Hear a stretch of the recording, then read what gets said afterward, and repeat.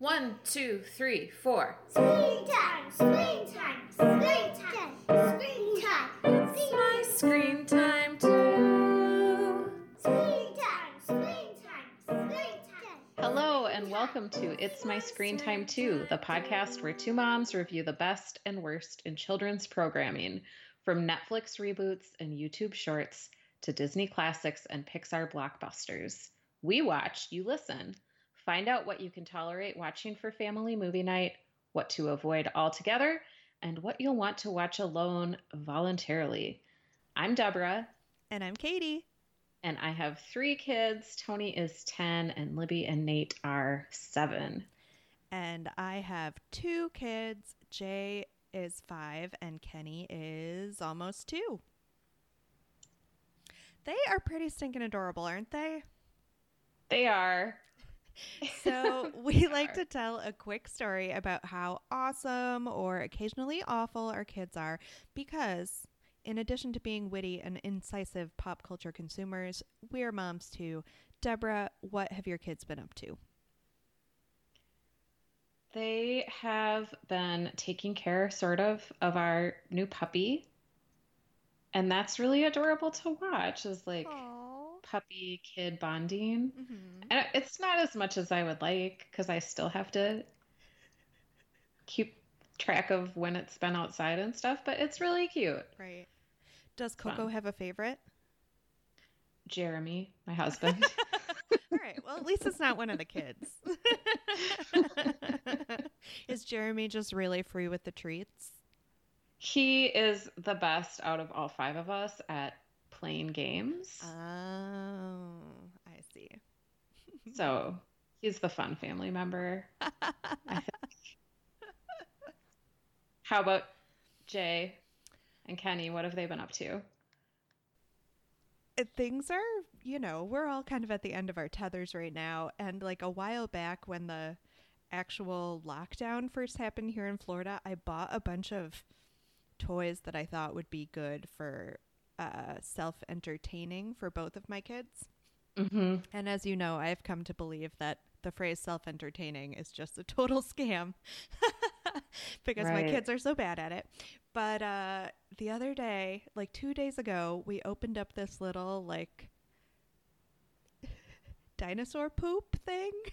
It looks like a little thing of poop, and essentially it has a poop fossil embedded inside of it, and Jay's task is to use like what is essentially a very tiny plastic dental pick to get all of the fake poop off from around the real poop and expose his treasure. And he is super into it, and he will sit down and like do that for at least a half an hour without really needing any encouragement or supervision other than like me marveling at how much he has scraped away occasionally.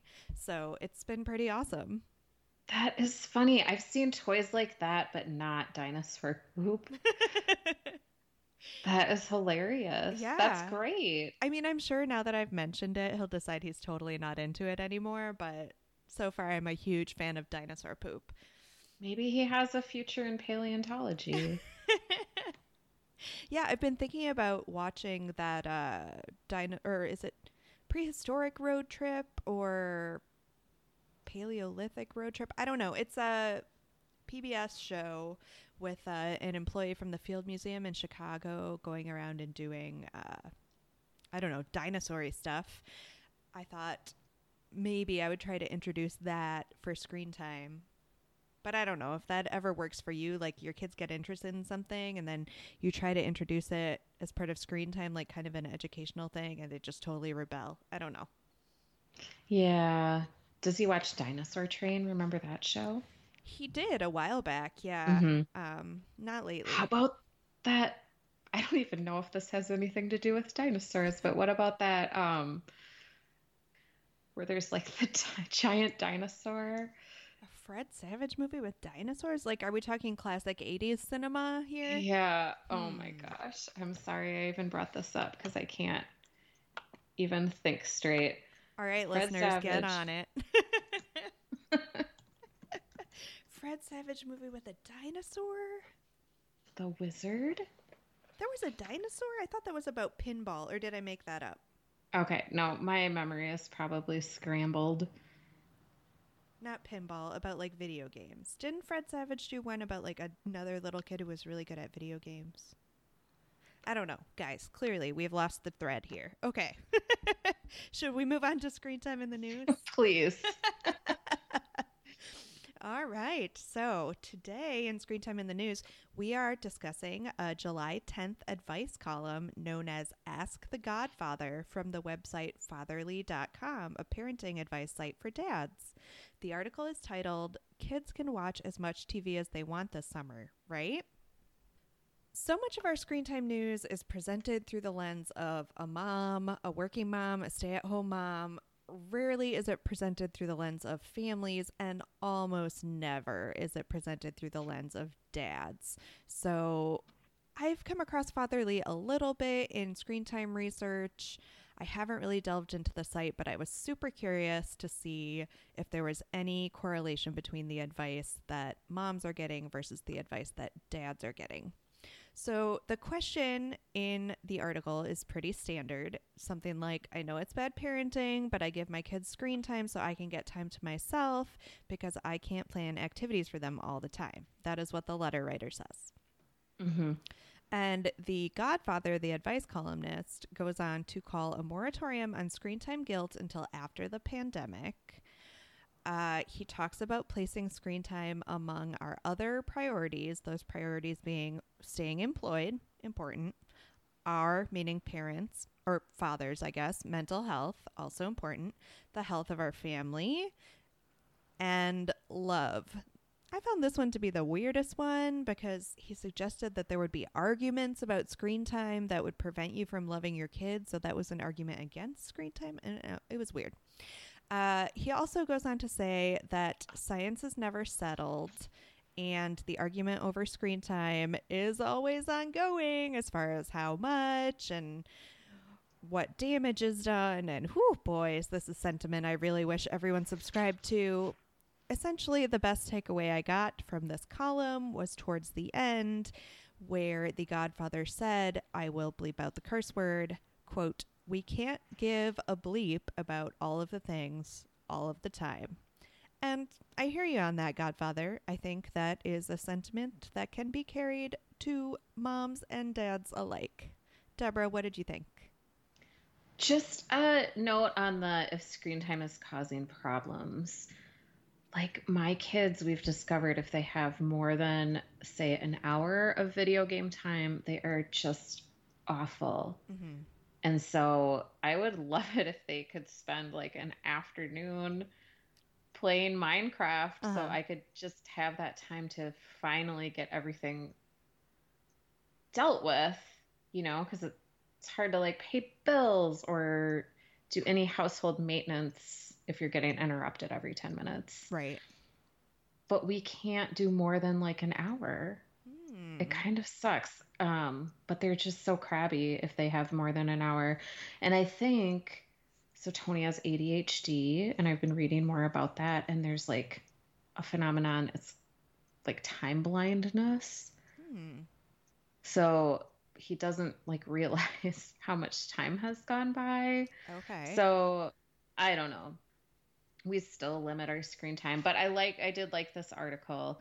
I was a little afraid going into it that it was going to be a little more like gender stereotypical in a bad way. Like the laundry commercials that show dads like not knowing how to do laundry. Right. But I thought that it was good. And it seemed very similar to like that parents.com article, that Parent Magazine article that we read, which I think more moms probably read Parent Magazine than dads, but I don't really know that for sure. I was all kind of excited and poised to like rail against gender essentialism, and really this was pretty much the same article we would get on a mommy blog. Yeah, I had never heard of this website, fatherly.com, but I want to know more. Yeah, it was a good advice column. Listeners, are any of you readers of fatherly.com? Do you have any segments to recommend? I did a little bit of poking around on their site, and I was impressed / a little perplexed by the fact that it seemed pretty neutral. Like, I didn't see a lot that screamed, "This is for dads," to me. Yeah. So moving on, do you have any follow-up from our last episode? Deborah, I took 21 minutes of my free time and watched the pilot of Good Morning Miami. That warms my heart. Listeners, if you do not remember from last week, I was extolling the virtues of actor Mark Feuerstein and how great it was to see him in the Babysitter's Club, and Deborah suspected that my love of Mr. Feuerstein came from watching Good Morning Miami, which I had never seen before and did not even realize existed. So I sought it out, and it was a 90s sitcom. Was it really terrible? No, I mean, I have no lingering fondness. You know how the youths are super into Friends right now? Mm-hmm. I don't really have any lingering fondness for any of those popular or even just beloved by me at the time sitcoms. Same. I have no desire to go back and watch any episodes of Friends or The Office or anything. Yeah. So this was exactly what you'd expect. There were some funny beats. It had a laugh track. There were some cringy, inappropriate things said about Hispanic people, about gambling addiction, about people's weight, like exactly the things you'd kind of expect to be problems at this time were problems. But there were some jokes that landed just fine, and I think you could easily transport them to a single camera comedy and have them be fine today. Am I going to watch more? No. Sorry, Mark, you're still charming. I will watch In Her Shoes 80 more times to make up for the fact that I will not be watching any more Good Morning Miami. Well, I'm glad that you watched the pilot. Thanks for doing that. Oh, my pleasure, for sure. So let's move on to our main topic today, Esme and Roy. We watched this show from HBO Max. It's an American/Canadian animated series. It debuted in August of 2018 in the US. There's 2 seasons available on HBO Max. There's the first season is on PBS and on the PBS Kids app. It was created by Dustin Ferrer and Amy Steinberg. Ferrer has written for some of our favorites like Peg Plus Cat, Wonder Pets, and Bubble Guppies. Also Creative Galaxy, which we did not like so much, but that's fine. Not all of our hits can be hits. And Steinberg produced Team Umizoomi. It was produced by Canada-based animation studio Nelvana and Sesame Workshop. And it's Sesame Workshop's first foray into traditional animation in a really long time. And these are not puppets that we traditionally associate with Sesame Street. Esme is a girl, and her best friend Roy is a monster, and they babysit the little monsters in their town of Monsterdale. We picked it because HBO Max is a pretty new thing, and we figured we should explore it. I found out about HBO Max because the friend that I swap streaming passwords with texted me and wanted me to set up an HBO Max account. And I was like, what is HBO Max? And I use her Amazon Prime streaming, and she uses my HBO. So it's a fair trade. So the first 8 episodes of the new season were just released on HBO Max at the end of June, and we love new stuff. So we watched Season 1, Episode 1, Monster Trucks / Lunch Crunch. Season 1, Episode 19, Grand Monsters Day / Monster Bash Surprise. And Season 2, Episode 5, Very Sleepy Tilly / Personal Space. We'll talk about the episodes one by one and then move on to our more general thoughts. Do you want to summarize the first episode? Yeah, really quick. So there's absolutely no world building here. They just kind of drop you right into the middle of things. So I will do the same. In Monster Trucks, Esme and Roy get a stinky client to take a bath by pretending the tub is a car wash. And in Lunch Crunch, they get a picky eater to try new foods by making them into works of art. Good summary. Thank you. Is it a mark of my own exhaustion that the idea of turning the bathtub into a car wash just to get a kid to take a bath made me want to cry? That seemed like a treat that you get when the babysitter comes over. Thank you for absolving me of responsibility. Yeah, I had to keep in mind that these were babysitters and not parents, because some of their like tricks of the trade I wouldn't use myself. And it's, I don't know, I was watching this from this perspective of being a parent, definitely not the perspective of being a kid. Yeah, and sometimes you just have to say, take a bath, kid, and that's okay, parents. We're here to remind you that even though Esme and Roy are more fun than you are, that's okay.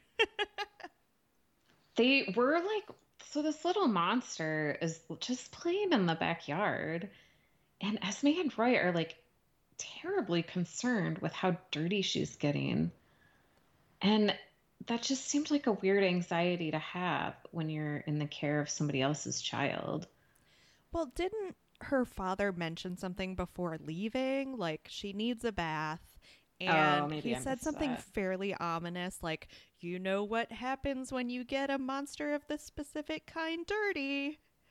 And they did not, in fact, know what happened. Turns out they get very stinky. Can I share with you a note that I made about the Lunch Crunch picky eating segment? Mm-hmm. This is exactly what I wrote. Again, I will curb my own curse words. Just allowing a kid to play with his food makes him try new things. Ha effing ha. Right. I wrote down a direct quotation. I don't like new foods, Simon. I related a lot to this episode because my kids are super picky. Same. And I've tried everything. It's a familiar trope in childhood. And Esme and Roy, they made valiant efforts. If it were real life, though, I don't think Simon would have eaten anything. Nope. Agreed.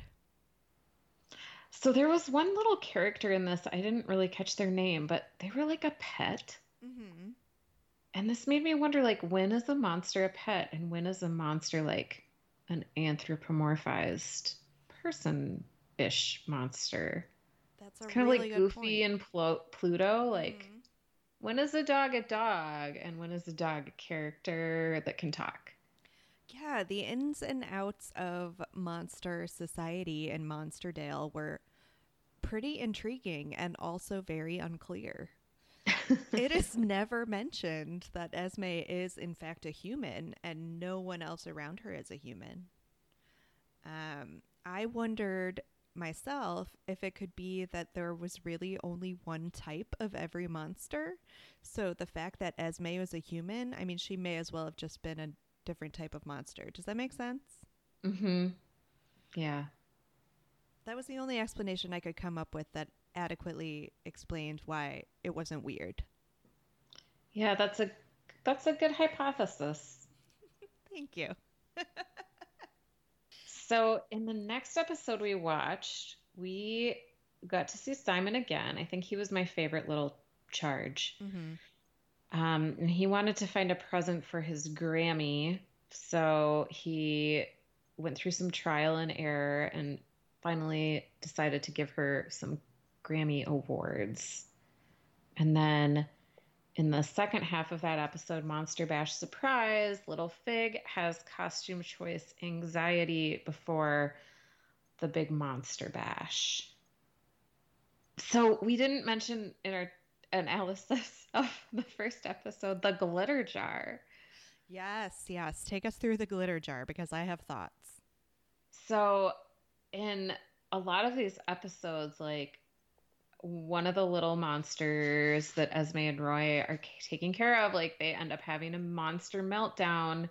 And then Esme pulls out this jar full of glitter and sings a really soothing song about when the glitter falls down, you should calm the F down. That's not how she puts it. But it's like a Daniel Tigery type tune. Like it gets in your head. You could use it with your own kids after watching the show, but like, oh my God, who's gonna get a glass jar full of glitter? That's a terrible idea. I thought of you immediately when this came up because I know your feelings about glitter. And I don't know about you, but both of my kids would be just like immediately grabbing for that jar and unscrewing the top. Or dropping it. Yep.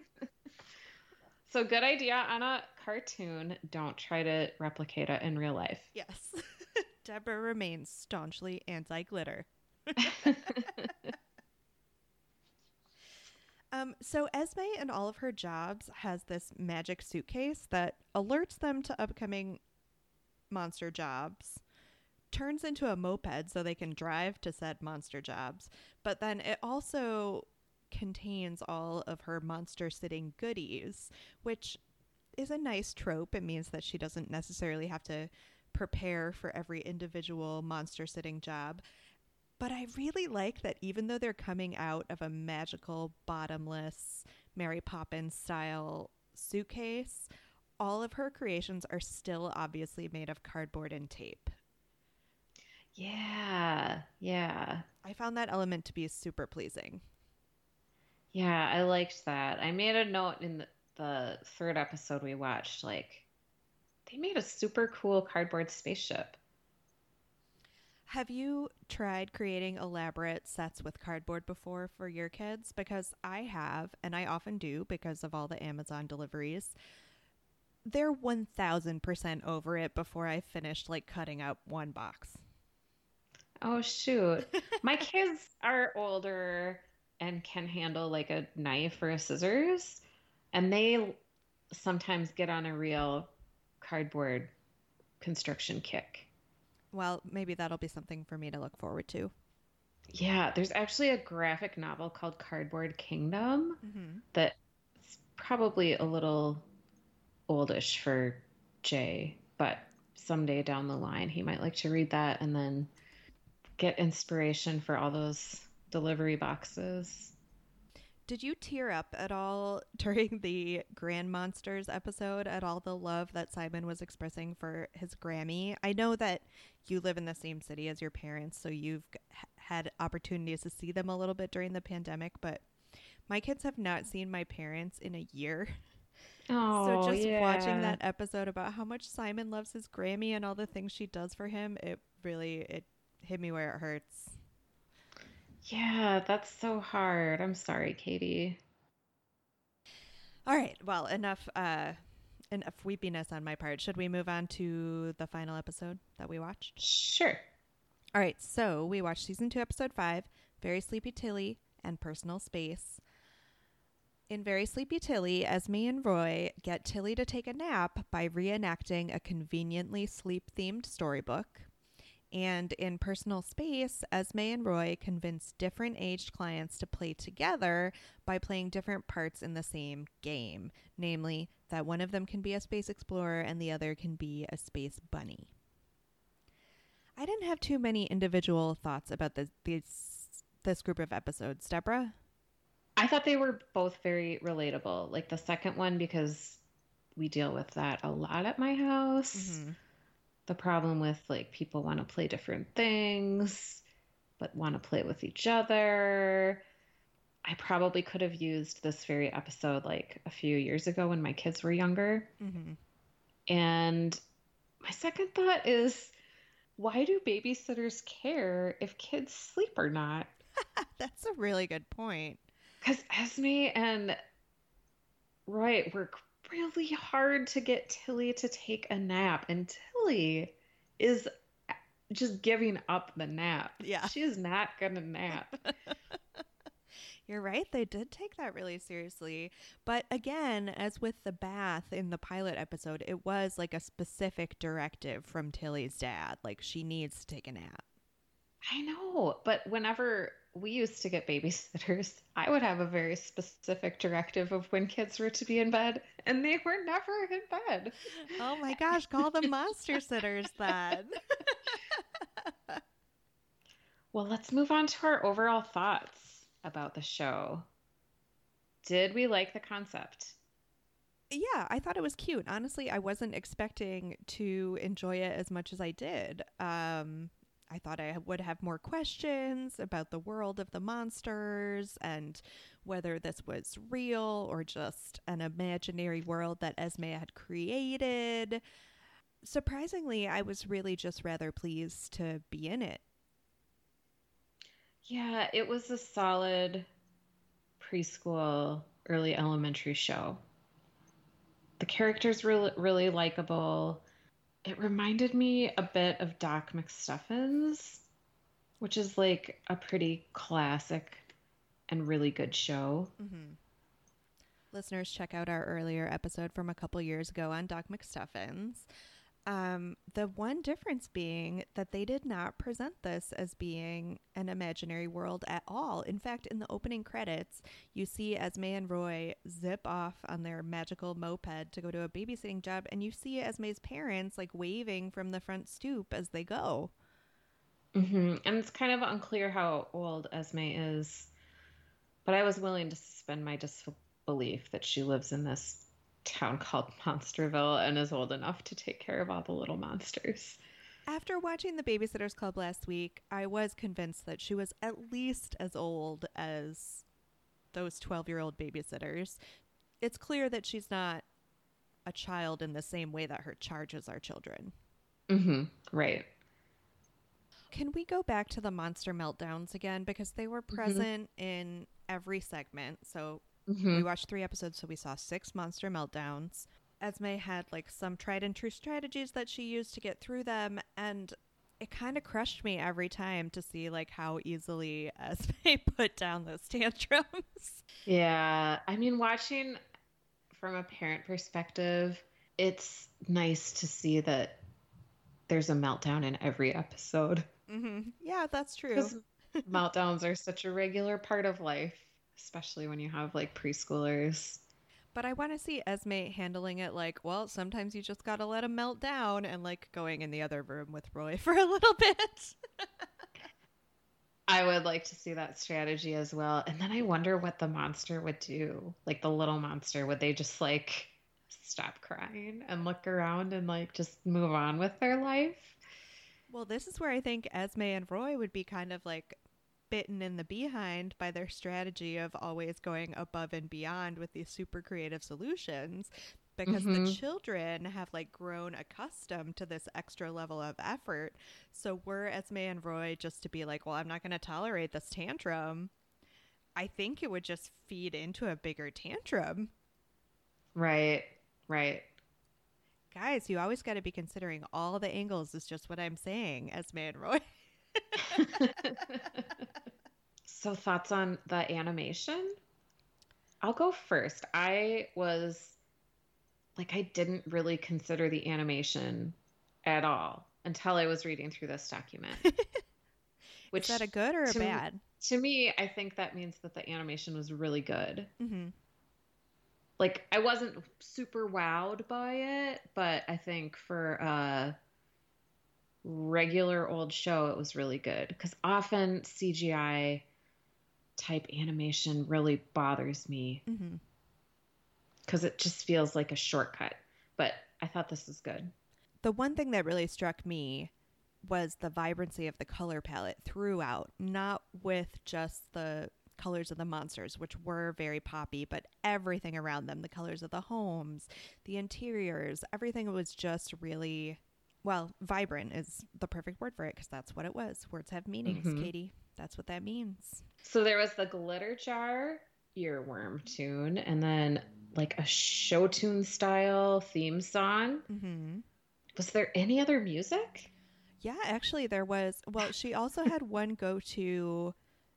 If she wasn't using the glitter jar, she had another go-to that was like, give yourself a hug and take a deep breath. Oh, that's right. So those were the two kind of like Daniel Tiger-ish numbers. But then every episode also had another song. Like they did a whole big song about the Grammy Awards. And so they had one plot-based song about whatever it was they were doing in every episode as well. You're right. Did I even watch this show?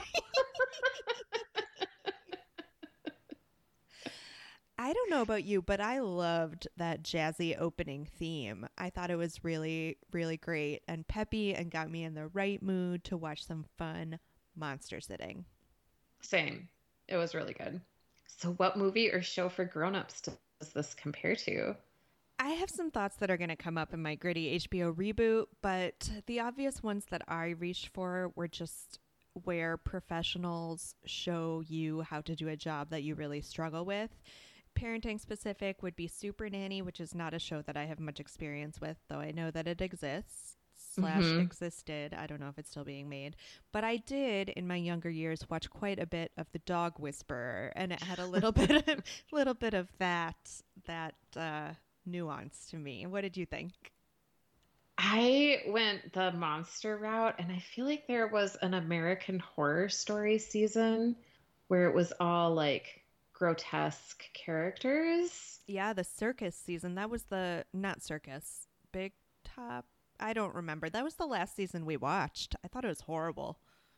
I can't watch that show. I can't even look at print ads for that show. It's way too scary for me. I did watch the first season, not really knowing what I was getting into. Mm-hmm. Do you ever do the thing where you're paging through a magazine and a print ad comes up for the show and you don't even want to put your finger on the print because it's too scary? It's too scary, Ryan Murphy. Mm-hmm. Oh, I'm right there with you. We made it through a few episodes or a few seasons, but that Big Top season was just so bad. That was it for us. I'm glad I didn't miss out by not watching it. So I want to hear you cast the gritty HBO reboot. All right, so I was thinking what the adult equivalent of babysitting might be, and it made me think of the rash of comedies in the early to mid aughts about man children. Sort of like the Judd Apatow mold. Yes. So I was thinking about Knocked Up because I feel like that's the most prominent in the genre. And what if instead of it being about, this schlubby man-child learning ? How to be a grown-up, it was more like the female figure was actually in charge of him as if he were a baby. So kind of like Knocked Up plus Scandal. So like there's a strong woman who has to come in and just like manage these men who can't do anything because they're infants. Yeah. So I was thinking about this mashup. Kerry Washington, obviously, because I was already thinking about Scandal, but I think she's too serious. So I thought if I were casting the Esme role, I would maybe choose Michaela Cole. First of all, because she's everywhere in my newsfeed right now. Katie, that's who I used too. Shut Funny. up. So have you watched This May Destroy You or I May Destroy You, or forgive me for not remembering the exact name of the show, which I obviously have not watched yet? Yes, I watched like the first 3 episodes of I May Destroy You. It's really good, but it is a show that does not make you feel good. It makes you feel bad. That is what I've heard, so I've been slow to reach for it, although I'm sure I will be watching it. I really enjoyed Chewing Gum, which was her other show. Did you watch that? I haven't seen it. I didn't even know about it until we probably both read that New York Magazine profile of her. Yeah. Chewing Gum is a lot more on the surface fun than it sounds like I May Destroy You is, for sure.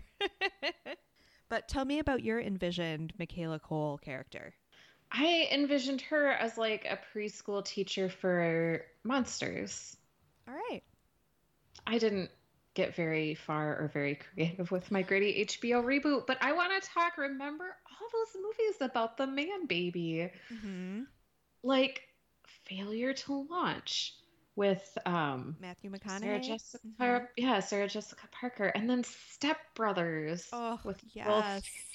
Ferrell, John C. Riley, a comedy duo I love, but Was it you or another of our librarian friends who was making the argument that Step Brothers was better than Eurovision Song Contest, The Story of Fire Saga? Because I will stand up for Eurovision over Step Brothers any day of the week. I did not try to make that argument because I have not seen the Eurovision movie. But I'm glad that the era of those movies has kind of gone away a little bit.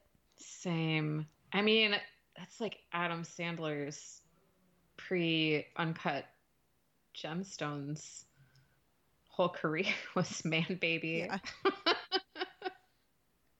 With Seth Rogen and like everyone from that cohort, Jason Segel. Mm. Was it better when we were kids? This was fun. I liked this. I can't think of anything from my childhood that I would point to as an equivalent. I think more Sesame Workshop content is a good. So I'm Yeah. going to go out there and say that no, this is better than when we were kids. Yeah, totally. And would you ever watch this alone voluntarily? No, but I don't need to because this falls squarely in my demo with my children. So I will be happy to be watching it with them for a little bit as a nice alternative to current favorites Mickey Mouse Clubhouse. Nice. I'm not gonna watch it by myself either. So 10 seconds on whether this is good for our kids. I thought it was a lot of fun.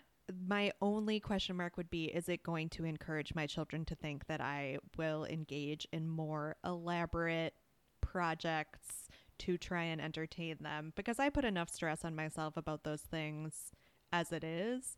I don't need to further increase their expectations for going above and beyond like that. Yeah, I think my kids are a little too old to really enjoy it. And it makes me wistful for the days when we would get a babysitter and then Jeremy and I would go do something Oh, outside of the house. yeah. I remember being able to leave the house. Yeah, I And like do. these monster parents are not even leaving for like big events. They're leaving for pretty pedestrian reasons. Like I have a tennis lesson. Yeah. Wow. Those were the days. Ratings? 4.5. I would edge to a 5 because I really did enjoy it. But again, with the laying of expectations, I have to downgrade it a little bit for that. And the glitter jar, of course. So 4.5 for me. Yeah, I would say 4. I liked it a lot. I thought it was well done. It didn't amaze me in the way that I expect a 5-star show to. Yeah, I mean, it was no number blocks, but it was pretty solid. Well, thank you for listening to this episode of It's My Screen Time Too. Please rate and review us on Apple Podcasts or wherever you get your podcasts. You can check out our website at myscreentime2.com. You can still find us on Facebook to continue the conversation at facebook.com/myscreentime2. That's also where you'll find out what we're covering in our next episode if you want to watch along with us. You can tweet us with shoes. You can't tweet us with shoes. Those are not things that you can tweet. You can tweet us with show or movie suggestions, article recommendations, or general comments at myscreentime2, or you can email us at myscreentime2@gmail.com. Our theme music was composed and performed by Deborah and her adorable children, and our podcast is produced by me, Katie. Tune in next time for more real talk about the movies and TV beloved by kids and tolerated by parents. Bye! Bye. Screen time. Screen time. Screen time. Screen time too.